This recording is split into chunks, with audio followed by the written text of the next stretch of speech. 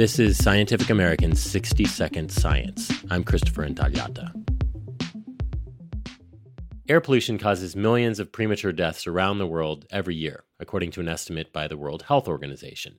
And one of the most significant drivers of air pollution in cities is the exhaust that comes out of tailpipes from cars, trucks, and buses. In an effort to tame its air pollution, the city of Hong Kong has deployed a system that can sense when a highly polluting vehicle drives by. There are more than 150 sites for the monitoring of vehicle emissions in Hong Kong, so that high-emitting vehicles can be identified quickly and enforced for repair. John Zhou is an environmental engineer at the University of Technology, Sydney, and he's co-author on a new analysis of that program in the journal Science Advances. He says the system works like this. Sensors at road level shoot beams of light across the road to a reflector. The sensors then measure how much light is absorbed by pollutants and roughly calculate emissions from passing vehicles. At the same time, the system's reading license plates, and it sends notices to big polluters. Enforcement began in 2014. In the following 4 years, the program pulled 16,000 vehicles off the road, mostly taxis, but also private cars and buses.